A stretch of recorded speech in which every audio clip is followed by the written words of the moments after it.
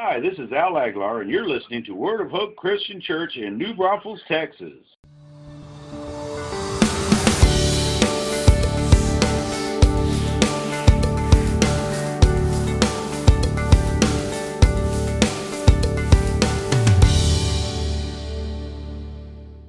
Hi, everyone, and welcome once again. I'm Pastor Tim with Word of Hope Christian Church, and welcome to our Sunday sermon. This is Sunday, November 13th. Last Friday was Veterans Day. Throughout this nation and around the world, wherever our nation's flag flies, some people at least pause to remember the price that had been paid for the freedoms that we enjoy. Now, on November 19th, 1863, President Abraham Lincoln stood on the battlefield at Gettysburg to dedicate a portion of that land as a national cemetery. A featured speaker of that event was Edward Everett, acclaimed as the greatest classical orator of his time. He was a former United States Senator, Governor of Massachusetts, and President of Harvard University. He spoke for more than 2 hours to the audience of over 25,000 people. It was a masterful address, broad in its scope and dramatic in its presentation. Next was a musical interlude by the Baltimore Glee Club. And then finally, President Lincoln was formally introduced, and the people settled back down in their chairs on the grass to listen to him. Lincoln spoke simply and clearly and startled the people by the briefness of his remarks. Now, I'm guessing most of you are already familiar with the Gettysburg Address, but I'd like you to listen again to a portion of it. After his opening sentences, Lincoln said, "We are met on a great battlefield of that war. We have come to dedicate a portion of that field as a final resting place for those who here gave their lives that that nation might live. It is altogether fitting and proper that we should do this. But in a larger sense we cannot dedicate, we cannot consecrate, we cannot hallow this ground. The brave men living and dead who struggled here have consecrated it far above our poor power to add or delete. The world will little note nor long remember what we say here, but it can never forget what they did here. It is for us, the living, rather to be dedicated here to this unfinished work, which they fought here, have thus far so nobly advanced. It is rather for us to be here dedicated to the great task remaining before us, that from these honored dead we take increased devotion to that cause for which they gave the last full measure of devotion, that we here highly resolve, that these dead shall not have died in vain, that this nation under God shall have a new birth of freedom, and that the government of the people, by the people, for the people, shall not perish from this earth." Gettysburg does not stand alone in our memory. Time would fail if I didn't mention such places as Valley Forge, Flanders Field, Omaha Beach, Iwo Jima, Pork Chop Hill, and Desert Storm. But folks, we've got to realize that if freedom is to be carried on from generation to generation, if our children and our grandchildren are to enjoy freedom, then we must be willing to pay the price, because freedom is never free. Freedom is never free. I'm sure you've heard that phrase before. It sounds like a paradox when you say it, but it's true. Freedom is never free. It's also the same for forgiveness. Forgiveness is never free. That too sounds untrue at first. But before forgiveness takes place, there is always a price to be paid. Welcome to the sermon titled today, Freedom and Forgiveness Are Never Free. So with this in mind, I call your attention to Luke chapter 7. Let's start with verses 36 to 39. This incident and the parable Jesus shares are of particular importance to us. Follow along as I read. Once again, Luke 7, verses 36 to 39. When a woman who had lived a sinful life in that town learned that Jesus was eating at the Pharisee's house, she brought an alabaster jar of perfume. And as she stood behind him at his feet weeping, she began to wet his feet with her tears. Then she wiped them with her hair, kissed them, and poured perfume on them. When the Pharisee who had invited him saw this, he said to himself, "If this man were a prophet, he would know who is touching him and what kind of woman she is, that she's a sinner." Jesus had been invited to the home of a Pharisee by the name of Simon. This is quite something, because the Pharisees saw Jesus as a threat to their power, their teachings, and to their very legalistic system. They saw Jesus as their enemy. Not all of them did, of course, but most of them resented him and his teachings. But this Pharisee invited Jesus to his home. We're not sure exactly why, but he did invite him, and Jesus accepted the invitation. So let me describe for you this scene. When a guest arrived, it was normal or customary to make him feel welcomed by going through certain common courtesies. First of all, his feet would be washed. A guest's feet would be caked with dirt after walking in sandals on the dusty roads. So a servant would greet him at the door with a basin of water and would wash and dry his feet. After his feet had been washed, the host would come and greet him with a kiss to make him feel welcome and let him know that he was an honored guest. Then it was courtesy to anoint the head of the guest with some sweet-smelling, cooling oil. Maybe it was because of the hot sun. Maybe some of the men were a little thin on top and slightly sunburned. I'm not exactly sure why, but it was customary to use oil to anoint the head of a guest. All these things went together to say, "You're welcome in my home." But when Jesus visited the home of this Pharisee, none of these things happened. Luke says that Jesus sat down at the table without his feet being washed, without the customary kiss, or the anointing of oil. Then as they began eating, an unusual thing happened. Luke calls this woman a sinner, and the word he uses means an immoral woman, a prostitute. She came to where they were eating, probably at an outdoor patio, to take advantage of the evening breezes. She stood at the feet of Jesus and started weeping. Her tears fell on his feet, and she dried them with her hair. Then she broke a vial of expensive perfume and anointed his feet and began kissing them. All the while Simon the Pharisee was watching. He was greatly offended by what was going on because this woman was now doing all the things that he should have done to Jesus to make him welcome.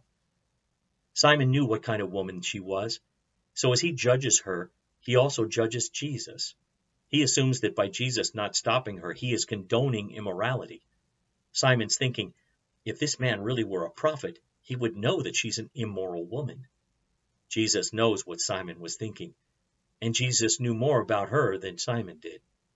When Simon looked at her, all he saw was a prostitute, a sinner, someone to be shunned. But Jesus saw her as a repentant sinner, a precious soul, seeking some way to express her love and appreciation for what Jesus had come to mean to her. Now I want you to notice a couple of things in this passage that you might not have seen before. Verse 37 begins with these words, "When a woman who had lived a sinful life in that town." Now stop right there. It doesn't say who is living a sinful life. It says who had lived a sinful life. That's past tense, isn't it? Now, if your Bible is a study Bible with detailed footnotes at the bottom of the page, it'll probably point that fact out. My study Bible says she must have heard Jesus preach, and in repentance, she determined to lead a new life. In a few moments, we're going to be reading verse 47, where, in speaking about her, Jesus says, her many sins have been forgiven. I think you can safely conclude that Jesus had met her before, had already forgiven her, and she had become one of his followers.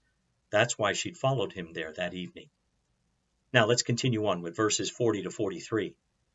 Jesus answered him, "Simon, I've something to tell you." "Tell me, teacher," he said. 2 men owed money to a certain moneylender. One owed him 500 denarii and the other 50. Neither of them had the money to pay him back, so he canceled the debts of both. Now which of them will love him more? Simon replied, "I suppose the one who had the bigger debt canceled." "You have judged correctly," Jesus said. So Jesus says that one of these men owed the moneylender 500 denarii and the other owed him 50. Now don't try to translate that into dollars because it can be very easily confusing. Just remember that a denarius represented a day's wage. So one man owed the equivalent of 50 working days and the other owed 500 working days. Now using a 5-day work week, one man owed him 10 weeks' work, and the other owed him 100 weeks, or almost 2 years of work. So in effect, Jesus says, Simon, neither of them could pay their debts. So the moneylender tells them, "I know that you don't have the money, so I'm going to cancel your debts, and you'll no longer owe me anything." Now then, Simon, which one of them would love him more? I imagine that Simon was sitting there and his mouth was just open. First of all, to think that a moneylender would not collect what was owed him was unreal. Simon couldn't even imagine that happening with the moneylenders he knew. Secondly, he was probably trying to figure out why Jesus was telling him that story. He couldn't see the point to it. But he went ahead and he answered the question that Jesus had been asking. "I suppose the one who had the bigger debt canceled," he said. "You've judged correctly," Jesus said. Verses 44 to 47 tell us, "Then he turned toward the woman and said to Simon, 'Do you see this woman?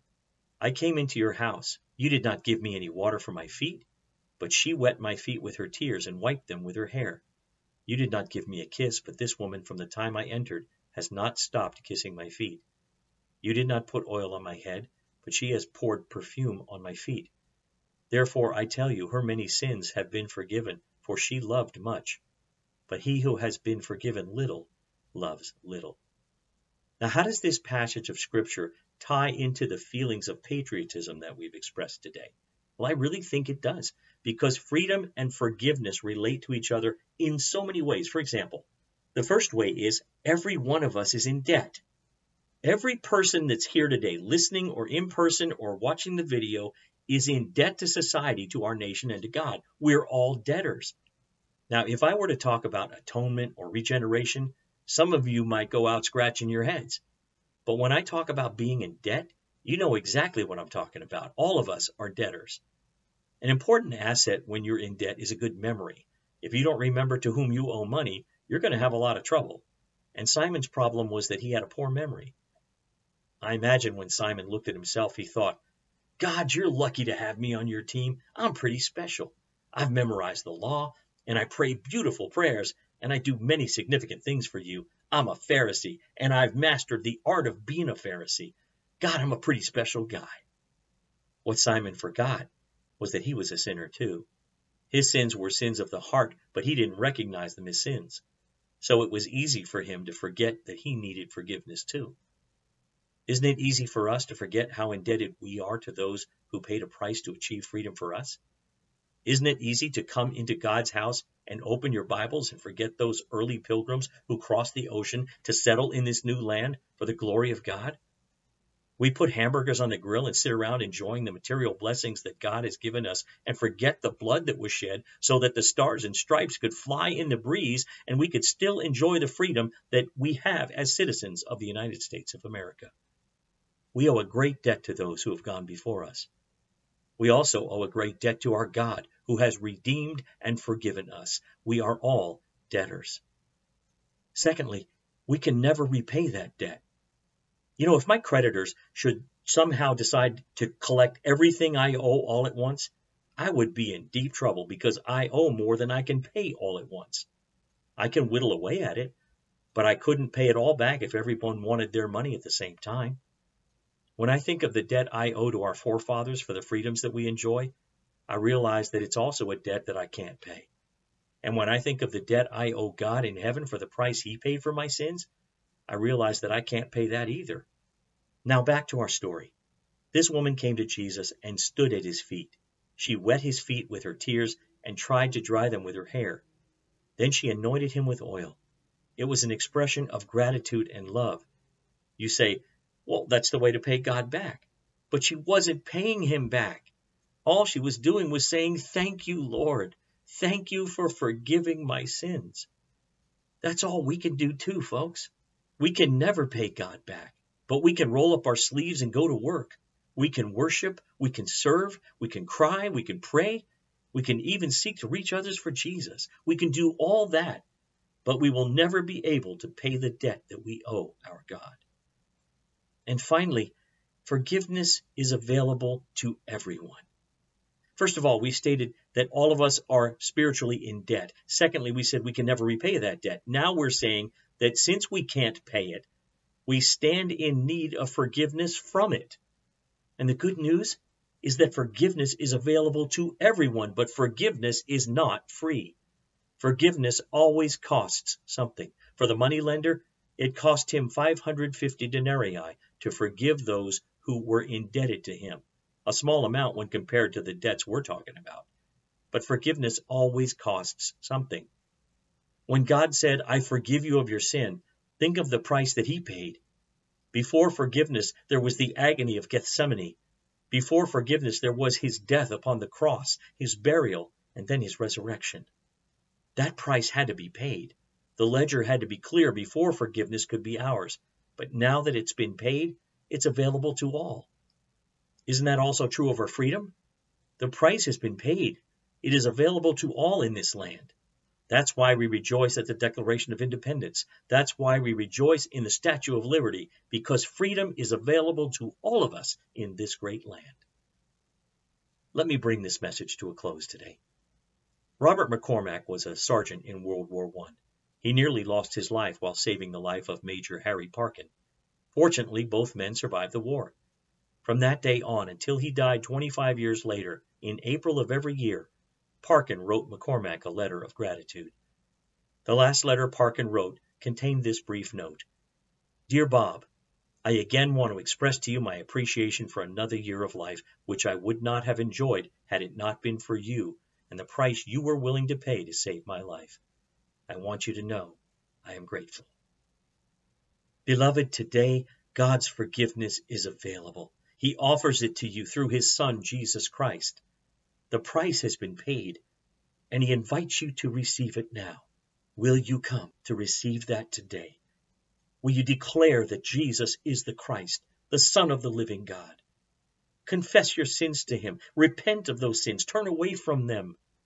Declare Jesus as Lord of your life and be baptized, immersed under the water, and rise up in newness of life to serve him. Freedom and forgiveness are never free, but because of what Jesus has done, we have the opportunity, you have the opportunity today to come to him. Will you?